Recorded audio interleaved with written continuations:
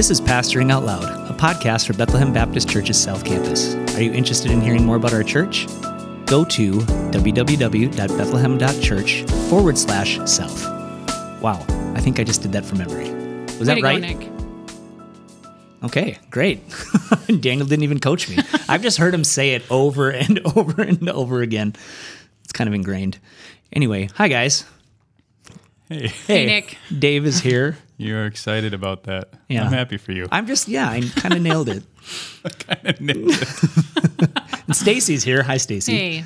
So you just recently got back from Arizona, right? Yep. Did you have a wildlife encounter? Close encounter. Of the wildlife Well, kind? a couple days we would go on little nature walks, out in a desert park. Mm-hmm. But it's kind of dangerous there because the vegetation is dangerous. So my kids are like being crazy. I'm like, watch out. There's this cactus. So then at one point in the walk, I get a little bit too close. There's a certain kind of cactus called a cholla. And I think it jumps off of itself. It jumps off, and I think it attacked me. Like it shoots the spines? I think it can do that. Wow. But I think I got too close, and I don't know if there was one already on the ground and it rolled onto my shoe, but it fell onto my shoe, and it poked right through. It was like a needle. Wow. Yeah. Should have been wearing leather hiking boots. I think so. So I was surprised at how much What is it called? it hurt. Cholla. A cholla? It looks from the road. It looks like a Cholla fluffy cactus. Yes, it looks like a I'm fluffy finding kind of different stuff thing. when I type in cholla, so I'm looking at cholla cactus No, now. it's dangerous. Not cola. It's really dangerous. So All right. Well, did you make it? I made it. It didn't draw blood. Were you but able to continue the hike, though? Yeah. Okay. They are known for their barbed spines that tenaciously attach to skin, fur, and clothing. See? I think it attacked me. It was tenacious. Tenaciously. But it was beautiful, even though it was kind of definitely different than Minnesota. How hot did it get? One day it was 90. Wow. Yep. It was. But it was It dry does. heat. Dry heat, Ethan. It does. It jumps See? off of itself onto the skin or clothing of a passerby. Sounds Wow. like an That's what Indiana happened. Jones movie. One other thing I have to say, because I already raved about this on my social media, but we saw wild horses too. It was the coolest That's thing. fun. It was really worshipful and beautiful. Wild horses. Yeah. Okay. Anyway, Ethan's shaking his head. Do you believe in a dry heat, Ethan? Oh, his mic's not on. He has a microphone in front of him. He's shaking his head no. He doesn't like that. It was 90, amazing. 90 sounds nice to me. It was. Anyway, There's a video of this thing that's Dave's pretty. still on the cholla. Dave is Okay. fixating. It's pretty incredible. As you walk by, a piece of it breaks off and jumps at you and tenaciously attaches That is itself what to you. happened. I'm telling you. Wow. okay. All right. This was better than I thought it was going to be. This is a mental note. I thought this was going to really go flat. Anyway. Yes. Hey, guys, we are here today to talk about principles of biblical interpretation. So one of the things, if you've been around Bethlehem, you know that we started this training institute at the South Campus called Truth on Fire. Dave is still watching videos and making faces about cactus. Anyway, so we've started Truth on Fire Institute. Sorry, I just kind of spit on Stacy. And we've heard a lot of people say, hey, we just kind of be interested to hear about the type of things that you guys are covering in the class. So we thought it might be good to do a couple episodes on, hey, what are we talking about in Truth on Fire? So the first subject that we went over in the class is called Principles of Biblical Interpretation. So first of all, I guess the first question is, what is Principles of Biblical Interpretation and why is it important? Either of you have anything to say about that? They're deferring. Someone's got to talk.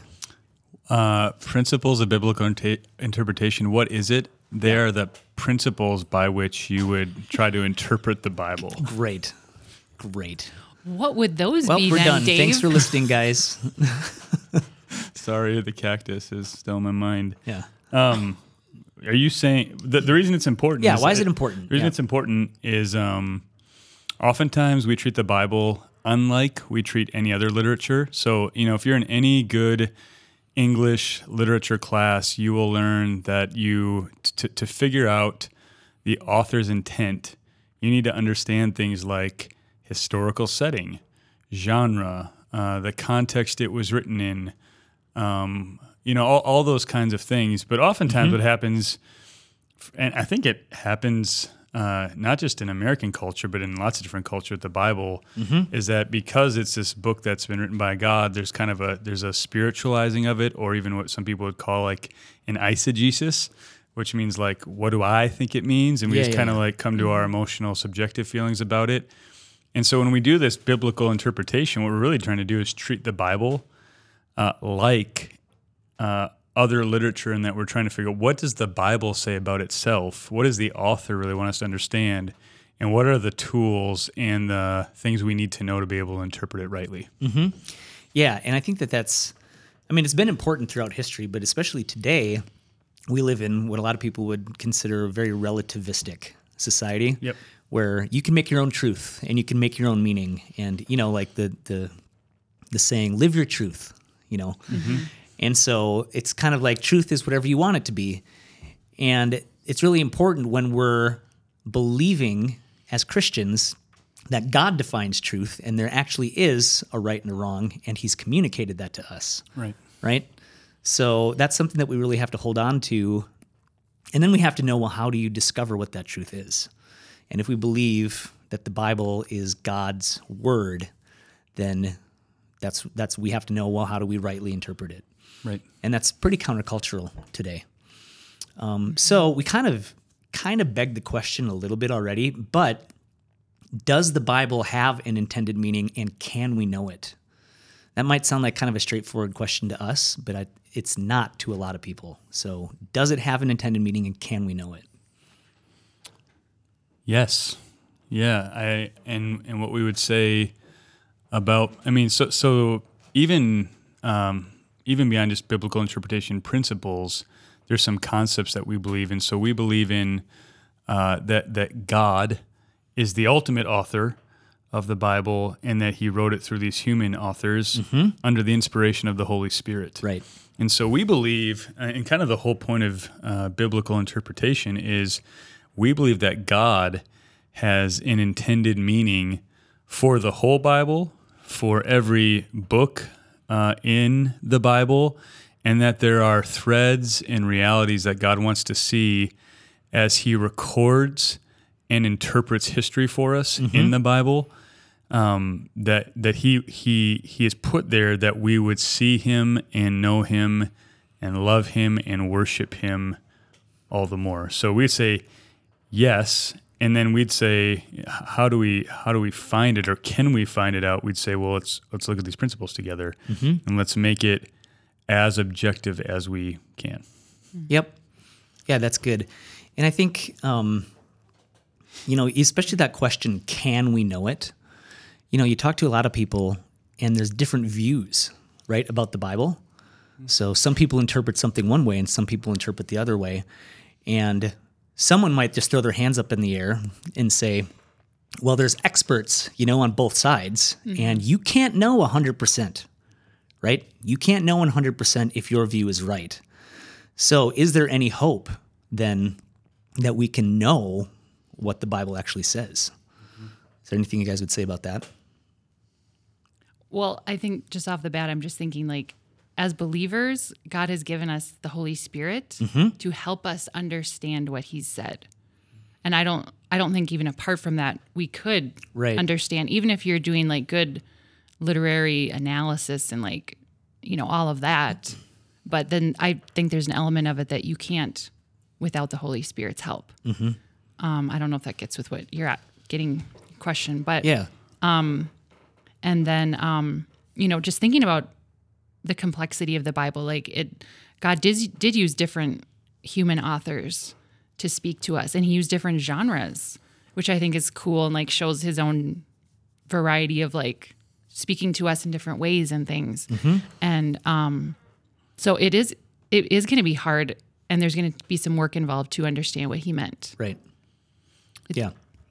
Yeah, I agree with everything Stacy said. It's what's interesting is that she's talking about the Holy Spirit, and I would say, that's where we that's where illumination comes. Right. Where we not only can read and say, yeah, here's what the literature means, but where God begins to do something in our hearts with it, where it begins to change us and transform us.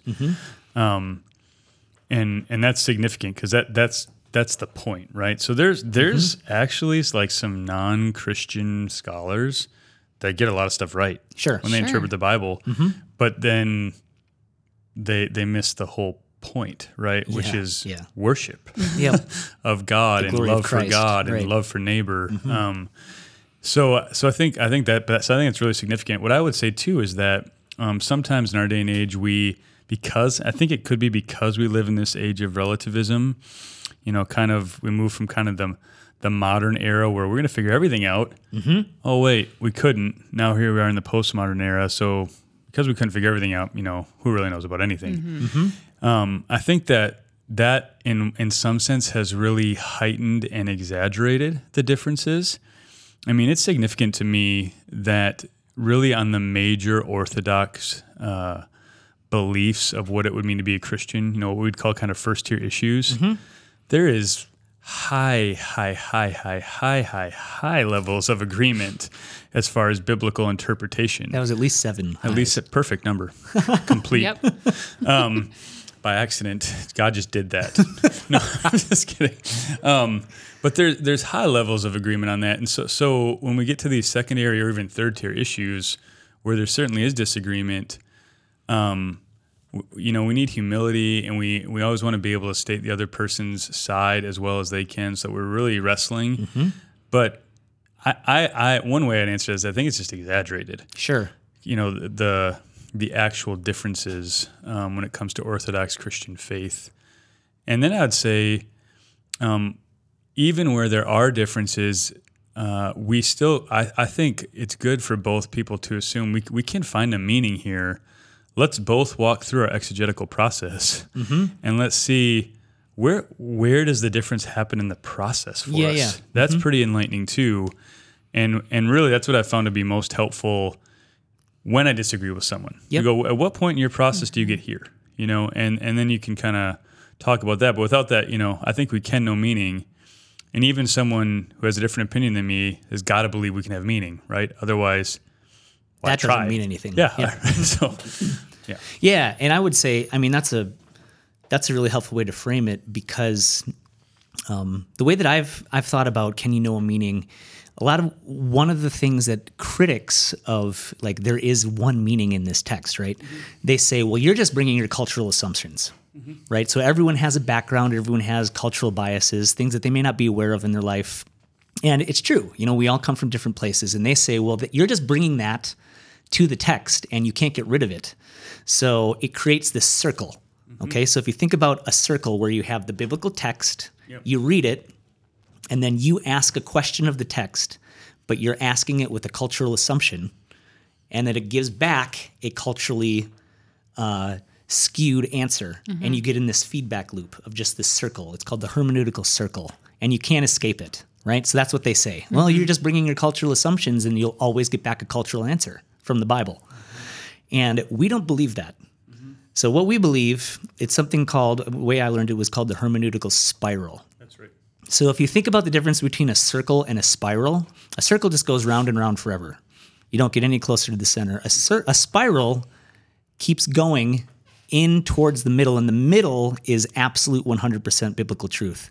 So what we say, and this is where the role of the Holy Spirit comes in, is when we bring our honest questions to the biblical text, even with our biases and our brokenness and all of the things that we bring as individual humans, we ask a question and we get back an answer, but then we keep going and we keep sitting with it and we rely on the Holy Spirit and we ask again and we get back another answer from the text, and it's spiraling closer. And the more time that you spend with the Bible, the more, the closer, using good principles, the closer you get to that center. And that's the hermeneutical spiral. And I think that it's a logical fallacy to say, unless you know something 100% for sure, that you know the thing, right? And so what Don Carson, he talks about a reasonable confidence. you can have a reasonable confidence using good hermeneutical principles of interpretation, that you know what the Bible is saying. Relying on the Holy Spirit, spending lots of time using good principles, you can have a reasonable confidence.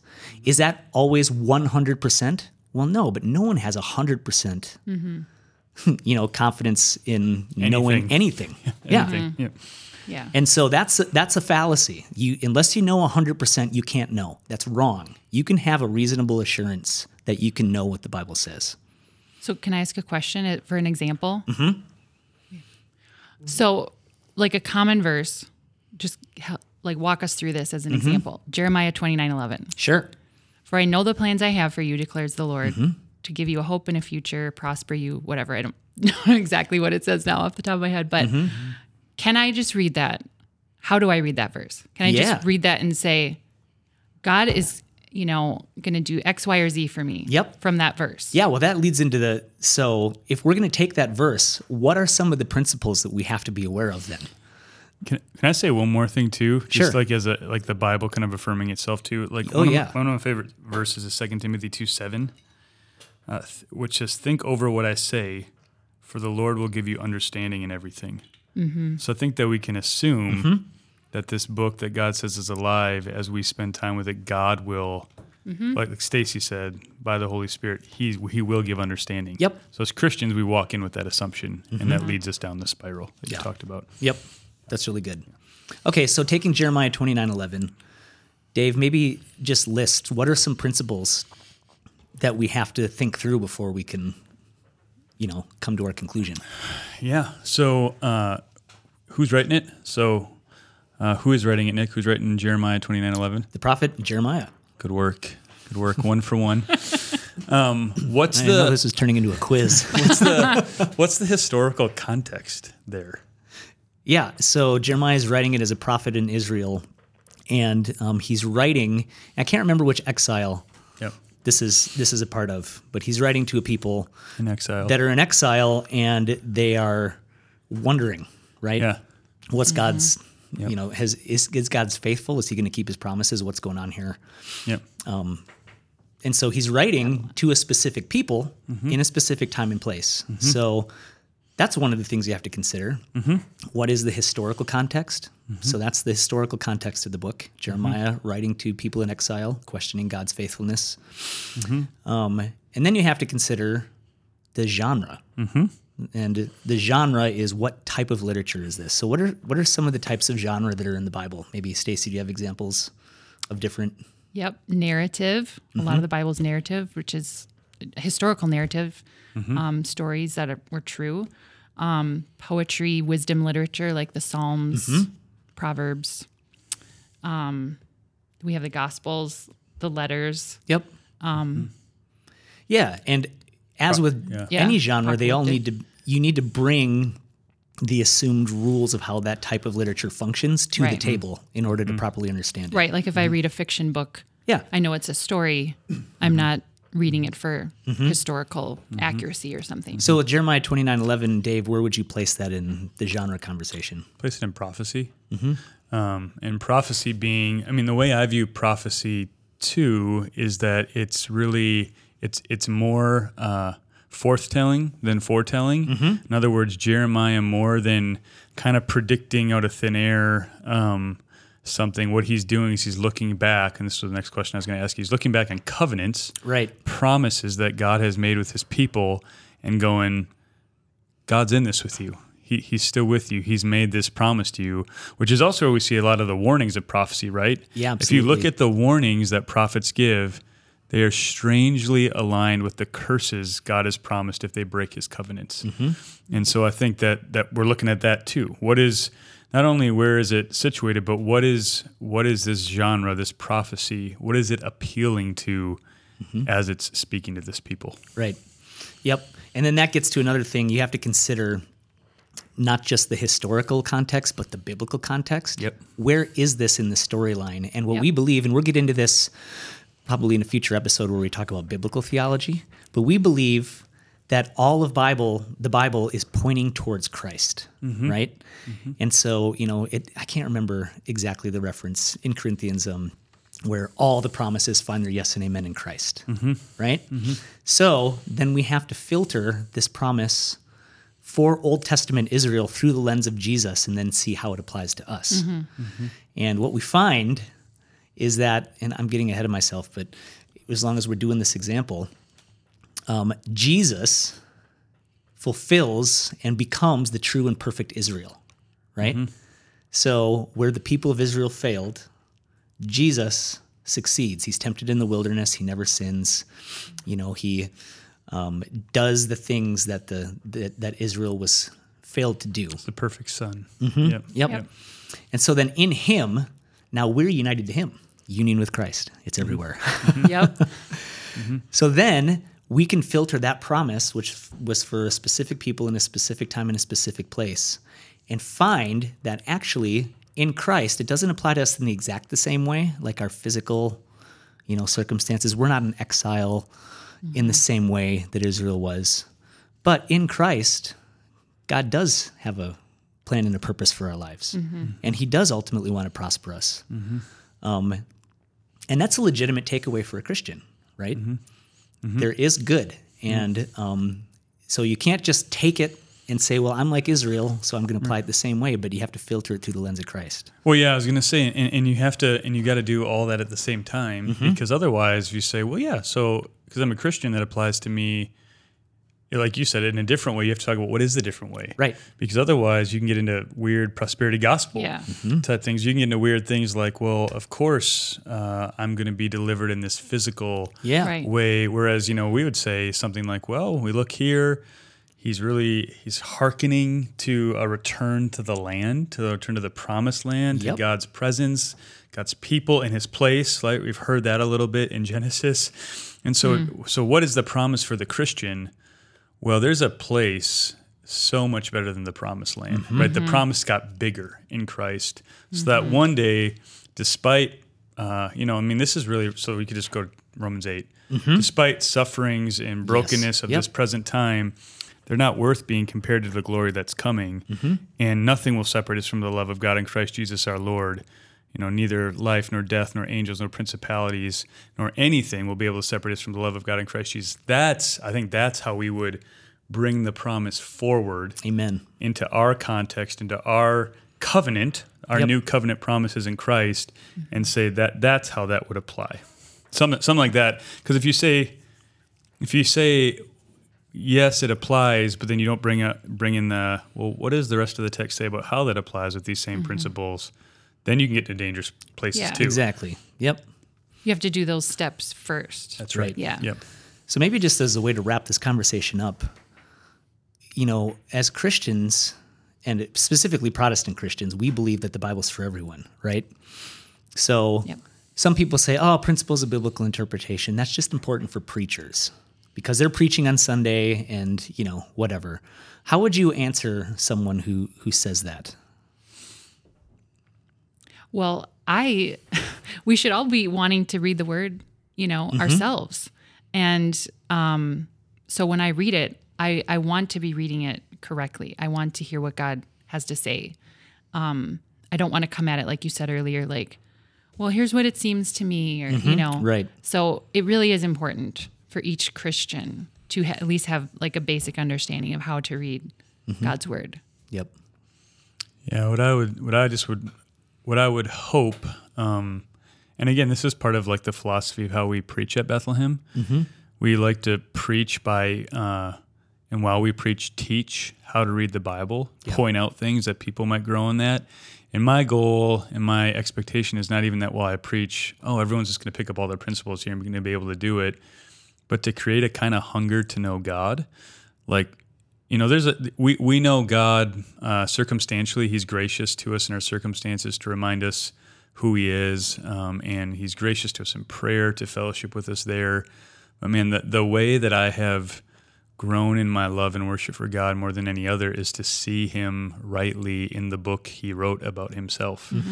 And so I hope our people would say, wait, there's a way that I can know him better. I hope they want in on that. That's what I'd say. I hope they're not, a worship service on Sunday is great, but how much better would it be if all of our people were diving deep in the word all week, knowing God because they've dove into these principles and they can understand him better and worship him more.